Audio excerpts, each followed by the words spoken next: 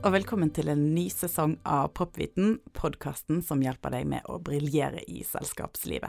Mitt navn er Toril Sommerfelt Ervik, og Popviten produseres av Universitetet i Bergen. Sesongens første episode, det er en jubileumsepisode.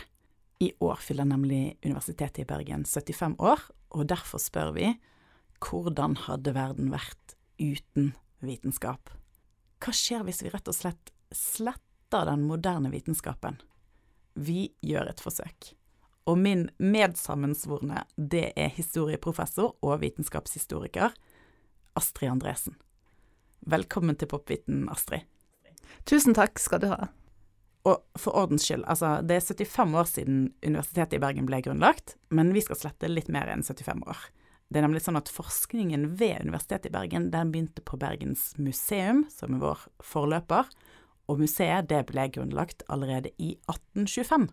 Så vi tar sats, og så sletter vi drøye 200 år med vitenskap. Whoops! Men før vi tukler med historien, så må vi selvfølgelig ha litt begrepsavklaring. For hvor går egentlig skillet mellom det å prøve å finne ut av noe, og vitenskap, Astrid? Det første er vel at vitenskap må være systematisk og bruke vitenskapelige teorier og metoder, sånn at resultatene kan etterprøves. Man kan ikke bare vilkårlig lete etter noe, liksom? Altså man leter ofte vilkårlig etter noe, men man må ha kontroll på hvordan man har gjort det, sånn at det man gjør kan gjøres om igjen, og se om man får samme resultat. Ja, og hvor gammel er vitenskapen? Ja, noen legger den til 1500- og 1600-tallet, og det som omtales som den vitenskapelige revolusjonen. Andre sier at dette kan vi se allerede i antikken. Noen disipliner er det kanskje 1800-tallet som er den vitenskapeliggjørende fasen. Sånn som for eksempel ditt eget fagfelt? Mitt eget fag, historie. Ja. Og hvem var det som var de aller første vitenskapsmennene? Og jeg sier dessverre menn, fordi det var jo menn. Det var menn, nemlig prester. Det var de som gjerne var de første vitenskapsmenn. Hvorfor det? Ja, fordi at de hadde høyere utdannelse, og de hadde selvfølgelig litt mer tid enn mange andre. Bonden hadde ikke så mye tid til å gå og se i fjæra på alt som befant seg der, men det kunne prestene ha, og de hadde interesse. De hadde liksom den luksusen som fritid var på den tiden. Og for å gjøre vitenskap så må du jo ha tid, som i dag. Da er vi klar. Da tar vi sats. Nå har vi en delete-knapp, og nå trykker jeg på den. Bow! 200 år med vitenskap er vekke. Og vi skal gå gjennom fagfelt for fagfelt, men hvis vi ser på det litt sånn samlet først, hva er den største endringen?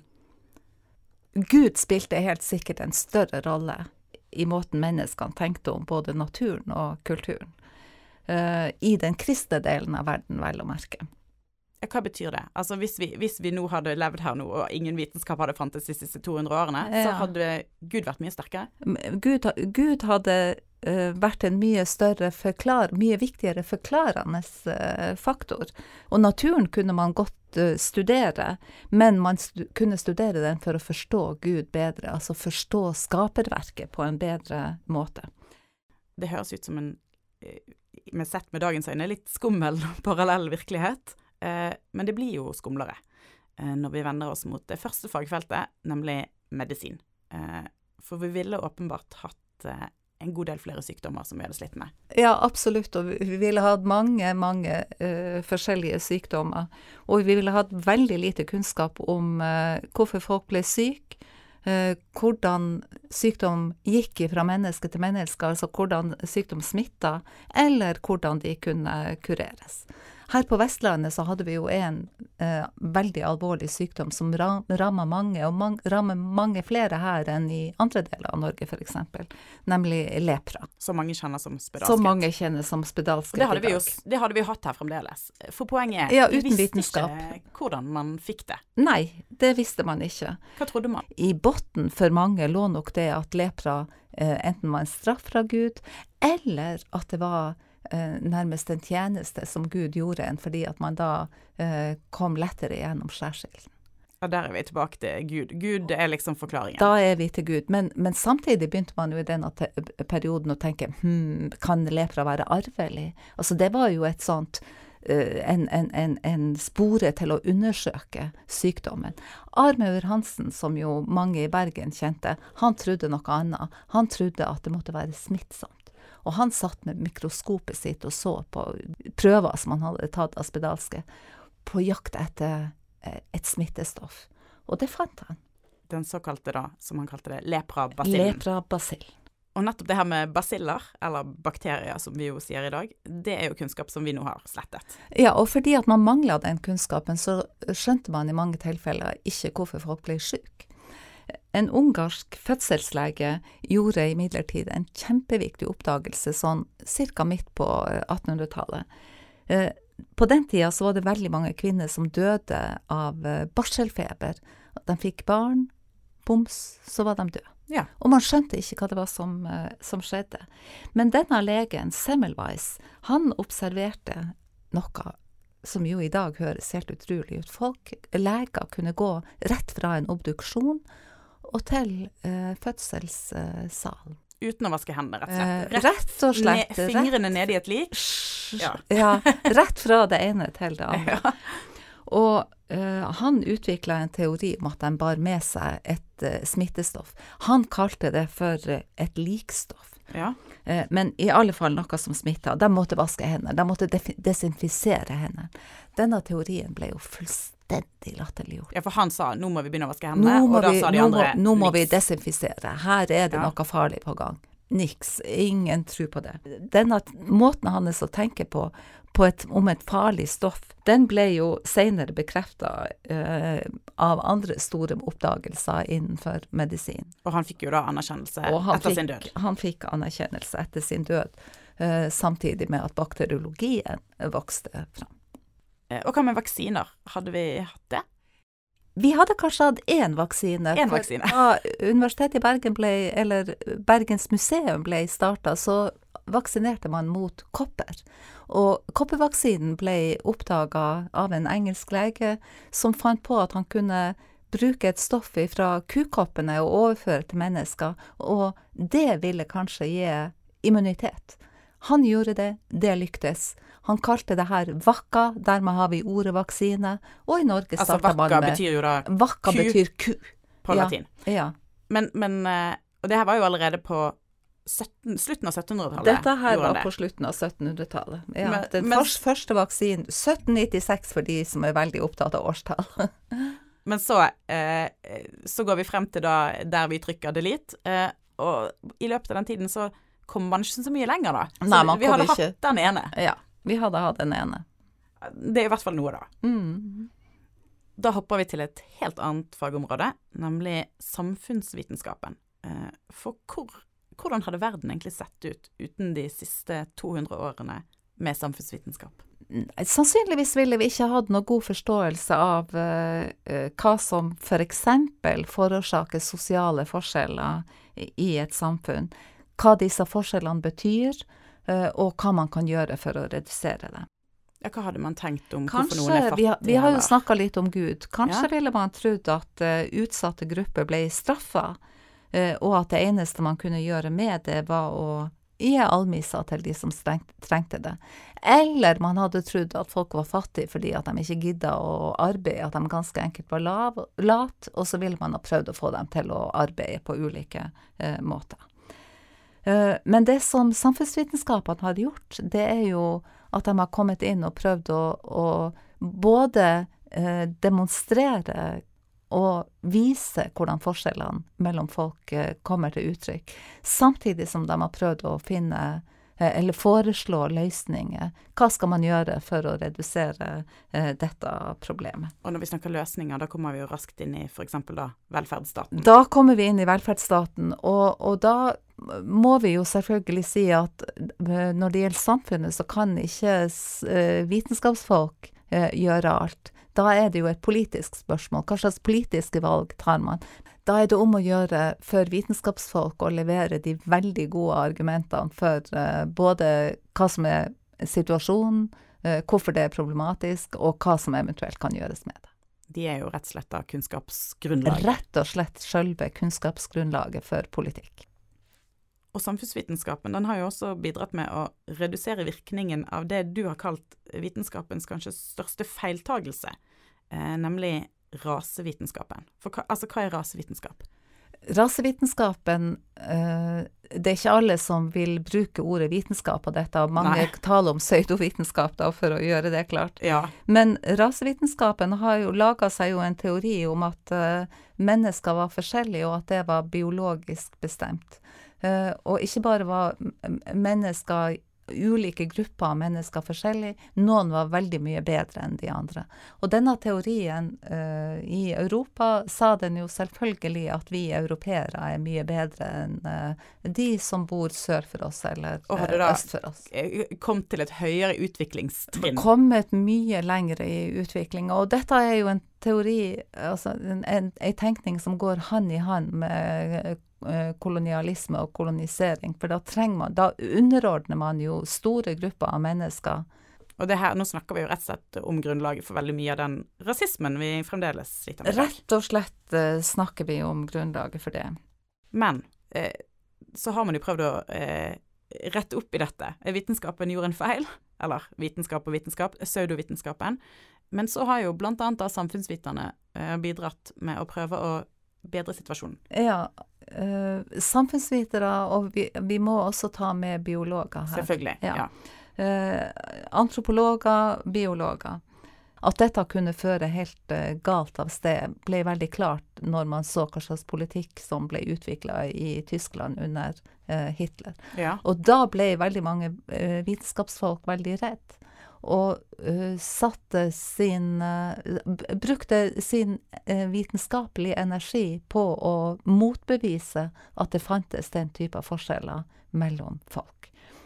Det fikk jo ikke noe stort gjennomslag før andre verdenskrig, men etter andre verdenskrig, så det er klart at det var teorier som ble omfavnet fordi at de ble ikke bare omfavnet fordi at man oppfattet dem som riktig, men fordi at de var så viktig politisk for gjenoppbygging etter andre verdenskrig.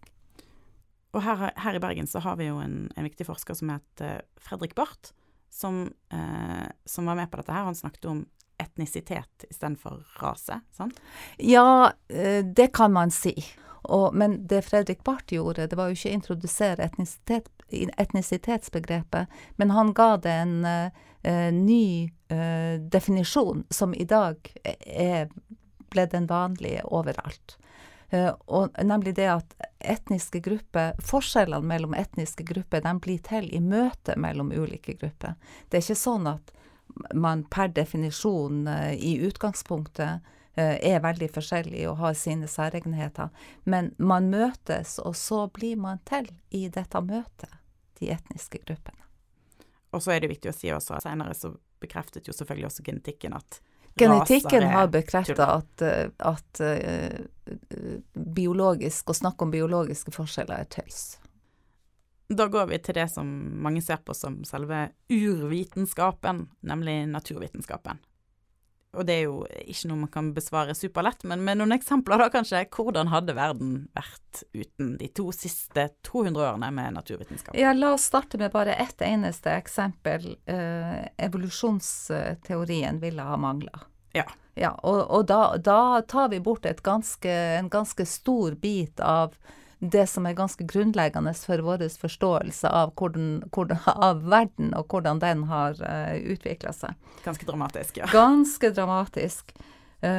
Og kunnskapen om arv og arvestoff har jo også sammenheng med utviklingsteorien. Så genetikk, alt det her hadde manglet. Det er veldig store stykker av vår forståelse som hadde vært borte. Og da UiB da senere ble grunnlagt i altså 1946, da var det jo fysikken som var liksom den store vitenskapen. Ja, fysikken hadde jo opplevd en kjempetriumf. Atombomber. Juhu! Og vår første rektor var jo faktisk også fysiker. Ja. Men hvordan hadde det vært uten fysikerne? Vi hadde jo da heldigvis sluppet atombomben. Ja, og så hadde vi ikke hatt atomkraft da, som mulig energikilde. Ja.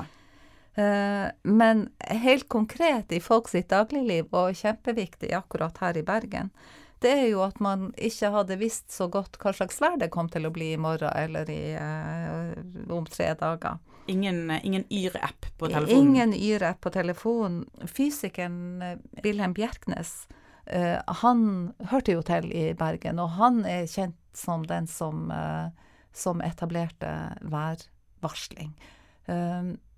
Og han lånte jo faktisk ganske artige begreper fra Første verdenskrig, når han lagde teoriene sine. Han brukte frontbegrepene, ikke sant? I Første verdenskrig så sto jo frontene mot hverandre, og det han så for seg var at værfenomener, de kom som fronter.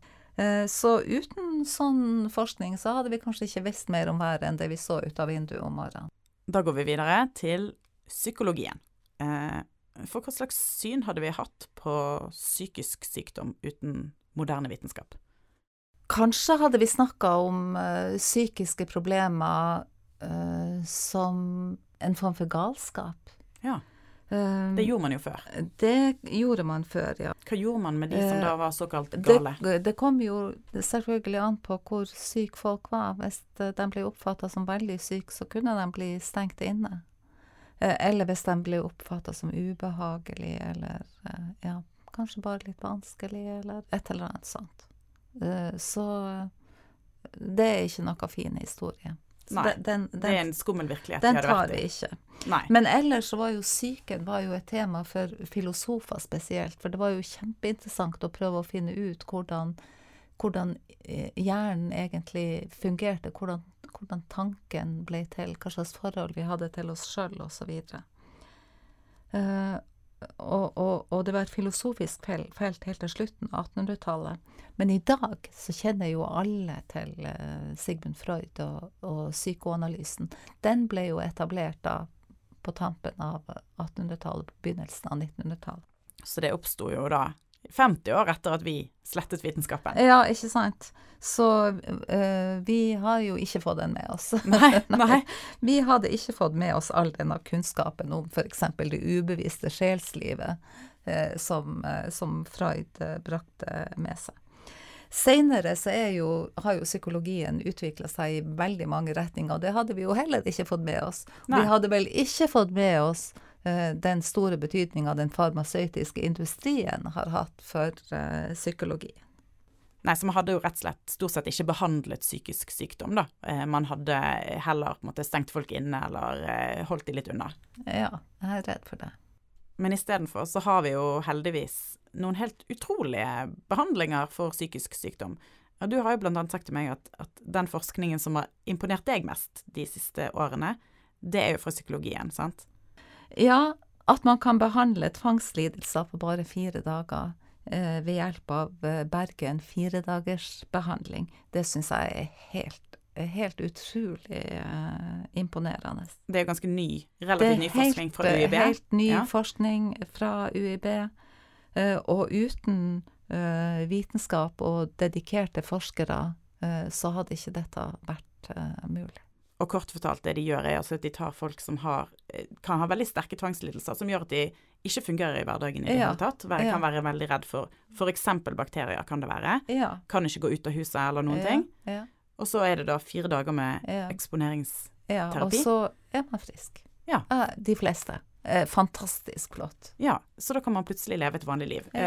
Og uten da vitenskap, psykologi, så hadde kanskje disse folkene fortsatt å leve med tvangstanker. Resten av livet. Ja. Da går vi mot slutten, men før vi avslutter helt, så skal vi innom ditt eget fagfelt, selvfølgelig, Astrid. Du er historiker, det tilhører jo da den store paraplyen humaniora. Hvordan hadde verden vært uten de siste 200 årene med humaniora? Ja, vi ville kanskje i en forstand ha vært historieløs, og dermed hatt vanskelig for å forstå den verden vi i dag lever i. Ja, hva betyr det? Jeg tror at humaniora hjelper oss til å forstå og tolke ikke bare historier, men den tida vi selv lever i. Og hva kan man bruke det helt sånn konkret til da? Jeg vet, du har snakket om at for å løse og forstå konflikter, så trenger vi jo historien. Ja, og det kan, altså vi ville jo ha veldig vanskelig for å forstå både Palestina og Irak og Iran og den tidligere kalde krigen, og uten vitenskapene så ville jo alt dette være helt uforståelig og bare et eneste rot for oss. Hvis ikke vi hadde noen som hadde ordnet dette for oss og prøvd å finne ut hva det er som faktisk har foregått. Og hva som ligger bak. Og hva som ligger bak, hva ting betyr. Men vi trenger jo ikke å se på den kalde krigen eller Afghanistan. Vi har konflikter, har vi jo også lokalt, og der kan kanskje også humaniora være med på å få oss til å skjønne hva det egentlig er som foregår. Den store konflikten i Bergen, hva er det? Jo, det er konflikten om hvor Bybanen skal gå. Ja, det er jo en superkonflikt. Altså, så steile fronter. Hvor skal vi legge traseen? Vi har ikke snakket om annet i Bergen på årevis. Ja, og et argument som brukes mot at den skal gå over Bryggen, er jo nettopp Bryggen er verdensarvområdet. Bryggen er liksom det gamle Bergen. Bryggen er symbolet på den gamle bergenske storheten. Det er Bryggen som på en måte gir oss den, altså Bergen pleide jo å være, vi vet jo det, hovedstad, viktigst, størst. Ja, absolutt. Og det er liksom, sier du da, ganske knyttet til Bryggen, det er liksom symbolet. Det er der vi ser, det er der vi har et materielt bilde av at her er ikke sant, det er jo ikke bare Bryggen, det er jo Håkonshallen. Dette er et område som liksom demonstrerer tidligere storhet for oss, og en viktig del av bergenserne sin identitet. Det går på selvtilliten løs hvis vi skal gjøre noe som kan skade Bryggen. Ja, og det er jo litt rart da, for på den andre siden så har vi jo vitenskapen som faktisk sier at tja, men ærlig talt, skal vi lage tunnel i undergrunnen her, da står vi jo i fare for å virkelig ødelegge kulturminner. At arkeologien kan være det som faktisk gir et argument som kan brukes i denne sammenhengen. Kan løse denne konflikten? Ja, selv om det går imot identitet og følelse. Klarer vi å løse konflikten hvis vi bruker vitenskapen? Kanskje. Vi får se. Da har vi dessverre ikke tid til flere hverken skrekk eller mer fredelige eksempler på verden uten vitenskap. Tusen takk for at du var med og holdt oss i hånden gjennom disse 200 skumle årene uten vitenskap, Astrid. Ingen årsak. Jeg tror det er viktig. Det kan trengs med en trygg hånd i en sånn verden. Det var alt vi hadde fra Popviten i dag. Hvis du liker podcasten, så må du huske å abonnere på podcasten i din poddavspiller. Og hvis du har noen spørsmål, så kan du sende de til desk@uib.no. Vi høres!